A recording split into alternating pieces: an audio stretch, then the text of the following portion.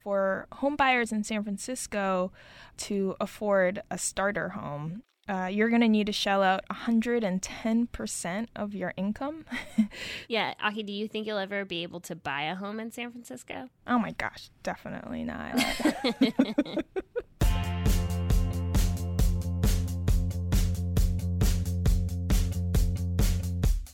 Hello and welcome back to Bloomberg Benchmark, a podcast about the global economy. It's Thursday, March 31st. I'm Aki Ito of Bloomberg News, joining from my hometown of Tokyo. Also joining from DC is Tori Stillwell. Tori, it's been a while. Hey, Aki, how's it going? Good. It's so good to be back on the show together. I know, I missed you. I know, I miss you too. Do you want to know what my mom said about you the other day? Yes, what did Mama Ito say? So a couple days ago, she finished listening to our recent episode on China's ticking demographic time bomb. And that was a show that you weren't on and Dan wasn't on either. And she put her earbuds down and she was like, I like listening to you. Okay, you're fine. But I really miss Tori. When's Tori coming back on the show? Your mom's being way too nice. She's probably I haven't heard that high-pitched squeaky voice in a while, or that really annoying laugh. I need it back in my life. She loves you. It's just, it's great to hear your voice again. Oh, you too, Aki. Well, speaking of my family, they're a little sad right now because my time in Tokyo is coming to a close. For our listeners, if they remember, I'm in Tokyo right now because of a job swap. It's just a 3-month assignment in Tokyo, and then I go back to San Francisco. And when I was living in San Francisco, I was living with these two guys right by Alamo Square. Tori, do you know where Alamo Square is? I do not. I've been to San Francisco, but I have no idea where that is. So it's like the backdrop of Full House, if you remember that show. Oh, with all the painted ladies and the houses and stuff. Right. Yes. Yeah, so it's like a really beautiful, really central part of the city. It was rent controlled. It was the best deal ever. But I moved out of my place when I left the city to come out here to Tokyo. And when I go back to the Bay Area, my girlfriend and I need to find a place together when I get back. Tori, what do you know about the housing market in San Francisco? I know that it gives me the hives to think about moving there. Well, that's the nightmare that I get to go back to. So that's today's topic. We're going to be talking about the affordability crisis in the housing market. And I guess we're going to focus on San Francisco because I think it's a really good microcosm of what's happening in a lot of cities across America, even though San Francisco is probably the worst case scenario. Yeah, especially out west. I think that's been a big point in recent years because we have seen housing markets in places like Seattle, Portland, markets in California really starting to heat up, and that could have really bad implications for the housing market. California really, truly is great, though. I can see why everyone wants to move here. Cali vibes. Well, Tori, should we run through some of these numbers to set the stage for our listeners? So the listing price for a median starter home in San Francisco, and so by starter home we mean the cheapest 1/3 of homes out there, is currently $714,000, which is absolutely mind-boggling. It's higher than any other city in America. And for that, you could buy 40 homes in Detroit. We just got the S&P Case-Shiller Index of Property Values on Tuesday, and San Francisco is once again in the top 3 for home price gains. It was up a little over 10%, and that's almost double what prices nationally are doing. Actually, Portland came out number 1 here. They had an 11.8% gain in the year ended January, which is just crazy. To go back to that Trulia stat that you just talked about, for home buyers in San Francisco to afford a starter home, you're going to need to shell out 110% of your income. So that's every single cent you earn, which would leave you no money for food or leisure or anything else. And then you also have to scrape up 10% from the ether. So I guess that alone really shows you just completely out of reach homes are in San Francisco. Yeah, Aki, do you think you'll ever be able to buy a home in San Francisco? Oh my gosh, definitely not. So, Tori, I think a lot of our listeners don't live in San Francisco, so why should they care about the affordability crisis here? I think that it's important because we're learning a couple things from this, right? So we know that San Francisco has a really tight job market with pretty good wage gains. Obviously, tech is centered there.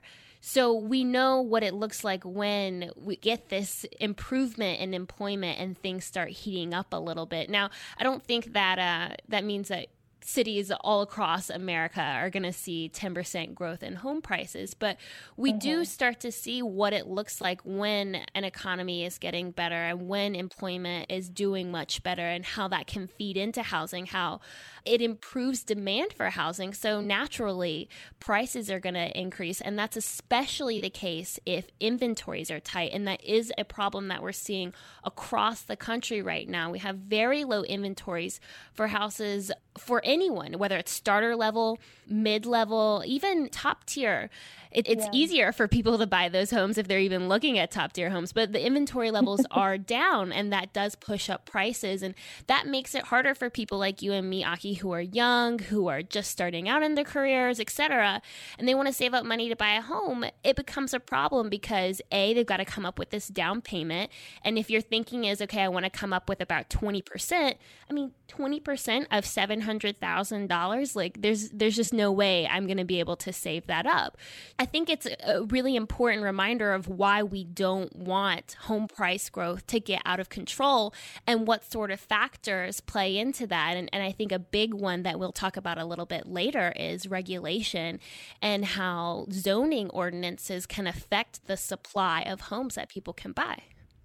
So, Tori, one of the things that kind of surprised me when I moved back to Tokyo from San Francisco was just how affordable everything seemed in Tokyo, which is crazy, right? Because you think of Tokyo as this like super expensive place, but at this point, I feel like San Francisco might be a more expensive place to live. And one of our producers, Alec, found this really interesting index that came out from an organization called Demographia, and they put San Jose and San Francisco in the top 10 of the world's most unaffordable housing markets, which I found really interesting, and Tokyo wasn't in that top 10. Well, we have a great guest to help us make sense of all of this. Ken Rosen, who chairs UC Berkeley's Fisher Center for Real Estate and Urban Economics, is on the line. Ken is also the chairman of the market research firm Rosen Consulting Group. Hi, Ken. Hi, good to talk to you. Thanks so much for joining us today. Ken, I was taking a look at your CV, and you've been with UC Berkeley since 1979. Is that right? Yes, that's correct. You've really seen the Bay Area go through so many transformations, so many waves. So I guess my first question is, when you think of how unaffordable San Francisco housing is right now, is today unprecedented, or have we seen other times like this too? We have seen other times like this. When I first arrived here in 1979, it was very expensive relative to other places in the country. And then we had a period of time where it got a little bit more, relatively more affordable. The least unaffordable period was actually in 2007. The number of people who could afford to live in San Francisco itself, based on their income, was at a record low. And of course, we did have then the big housing correction that followed, which made it more affordable again. Mm-hmm. You know, the question everyone is asking is what's going to happen over the next year or two. You're very well known across California for your forecasts. So will things calm down, or are things going to get worse in San Francisco? So we have a problem in San Francisco, and the problem is a good one. We've created in the Bay Area 579,000 jobs since the bottom of the recession in 2010. Wow. And that's a huge number of jobs. And especially in San Francisco and Silicon Valley, there's basically a lot more jobs being created than housing being put online. So we've had a 40% increase in rents in the last 4 years, and between a 30 and 50% increase in house prices. And those have outpaced the income growth because so many people have moved in, and we can't build enough fast enough. Why is that? Why aren't people just building more to accommodate this demand? The Bay Area is one of the most difficult places to build housing in the country. Part of it is due to the geography itself, but part of it is due to the regulatory process, that local communities are disincented to add housing because of Prop 13. They don't get enough tax revenue to cover all the expenses that are associated with it. So it's very difficult to get permits and approvals to build in many cities. So even though we're building quite a bit, it's not at all going to keep pace and has not kept pace over the last 30 years with population growth. So the house prices here have gone up dramatically relative to the rest of the country, and as have the rents. Ken, right now I'm in Tokyo, but it's just for a 3-month assignment, and then I go back to San Francisco. And my girlfriend, until pretty recently, was managing a bar in the Mission, which for our listeners is kind of like the hippest area of San Francisco right now. And the cooks and the servers she worked with definitely couldn't afford to live in the city unless they were in places that have been under rent control for many, many, many years. And I think there's a lot of anger around how unaffordable life is in the Bay Area as a whole. And, you know, there was that New York Times article a couple weeks ago about how people in the city are, you know, almost rooting for a downturn in the tech sector. So as an economist and also as a Bay Area resident, I guess, what would you say to people like this who are, you know, just so angry and disappointed about being displaced? Well, I would say that part of the reason this is happening is that many individuals you've mentioned are the same people who vote against new housing, vote for supervisors who don't want new housing production, and think the best way to stop this is to make it hard to build. Also, they put in rent controls and rent stabilization, which again, prices aren't high enough to get new production built. So the very people who are complaining are the people who really, the citizens who prevented the solution. But there was an initiative recently that didn't happen that tried to stop building in the housing in the Mission area, thinking that would help. That makes it worse. But displacement, unfortunately, is part of the success of the economy. And it's unfortunate, but it is a side effect, and there's no way to stop it through regulatory processes. And the Bay Area is going to lose a lot of people who are going to move elsewhere, where they can afford to live, and with the salaries they get, live nicely. It's really difficult. It's not only for servers, but it's for everyone from lawyers to teachers to policemen and firemen. It's not just waiters and waitresses. One of the aspects of this debate that's so interesting is it actually kind of damps productivity when you have these housing regulations that prevent new housing from being built. Like you said, Ken, people who are from Peoria, Illinois, I think is the example we like to use on this show. Peoria, Illinois, want to move to San Francisco. They think they found a job there that they'd be really good at that matches their skill set very well. But because they can't afford the housing there, they can't move there. It doesn't make sense for them to do that. So it actually makes our job market a little bit less efficient than it otherwise would be. And sorry, go ahead. Yes, you're absolutely right that the housing shortage has produced a labor shortage here. No question about it. And that it makes the economy much less efficient. But companies may respond by moving some of their jobs elsewhere, to Austin, Texas, to Colorado Springs, to Denver. So that's one of the things that is going to happen, is that people will move, but companies will also move. Because if you can't basically make a living here after paying your housing costs, you're going to do that calculation and say, I need to work elsewhere. Mm-hmm. And the fastest growing places has been San Francisco and Silicon Valley, but other places that are growing rapidly are Austin, Texas, Charlotte, North Carolina, Raleigh, Durham, Portland. So there are lots of other great places to live where there are great jobs, and some of those jobs are coming from the Bay Area.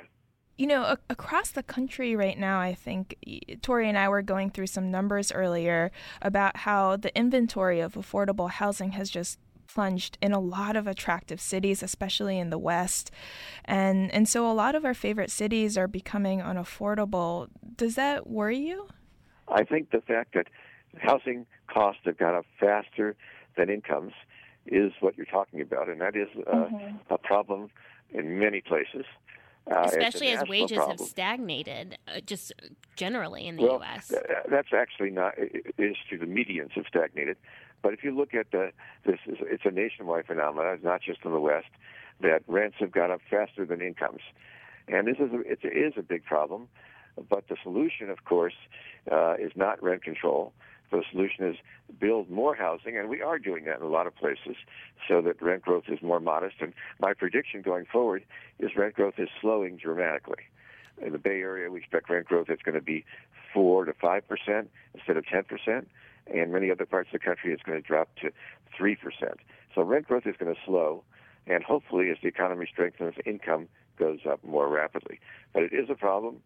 We have almost no housing policy in Washington. That's part of the issue, no leadership at all.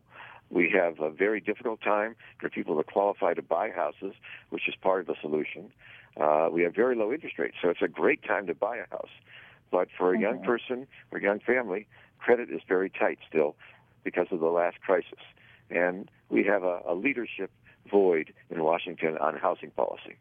Yeah, I mean, speaking of Washington, I'm based there, and I think we're actually starting to see a little bit of what you talked about earlier, which was we had this big run up in supply here. A ton of millennials are moving to Washington. And so builders really took note. And there is, a new high rise going up every week, it seems like, of apartment buildings. And they're filled with yuppies. It's fine to say it because I am one, but they're filled with yuppies. But it has had the effect that our rents haven't been growing as quickly. Even home price growth here has had a lid on it. I think it grew about 2% in the year ended January, which is lower than the U.S. overall. And so Washington is actually a place where the supply has responded to the demand, and it's actually worked out for the better.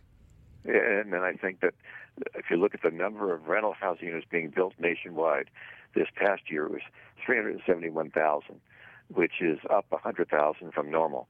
So the market is working, but it takes a long time, and it doesn't really help that bottom 25% of the income distribution. Unfortunately, they are in jobs that don't pay well, that don't have the ability to have that wage growth that you need. So I think the solution is not housing market, it's labor market, and it's also education. Because if you do have, again, a college education or more, you can get a higher paying job, which gives you more income. If you don't have a high school degree, it's really hard in this economy to make ends meet, and it's a very sad thing, but it's true. Wow.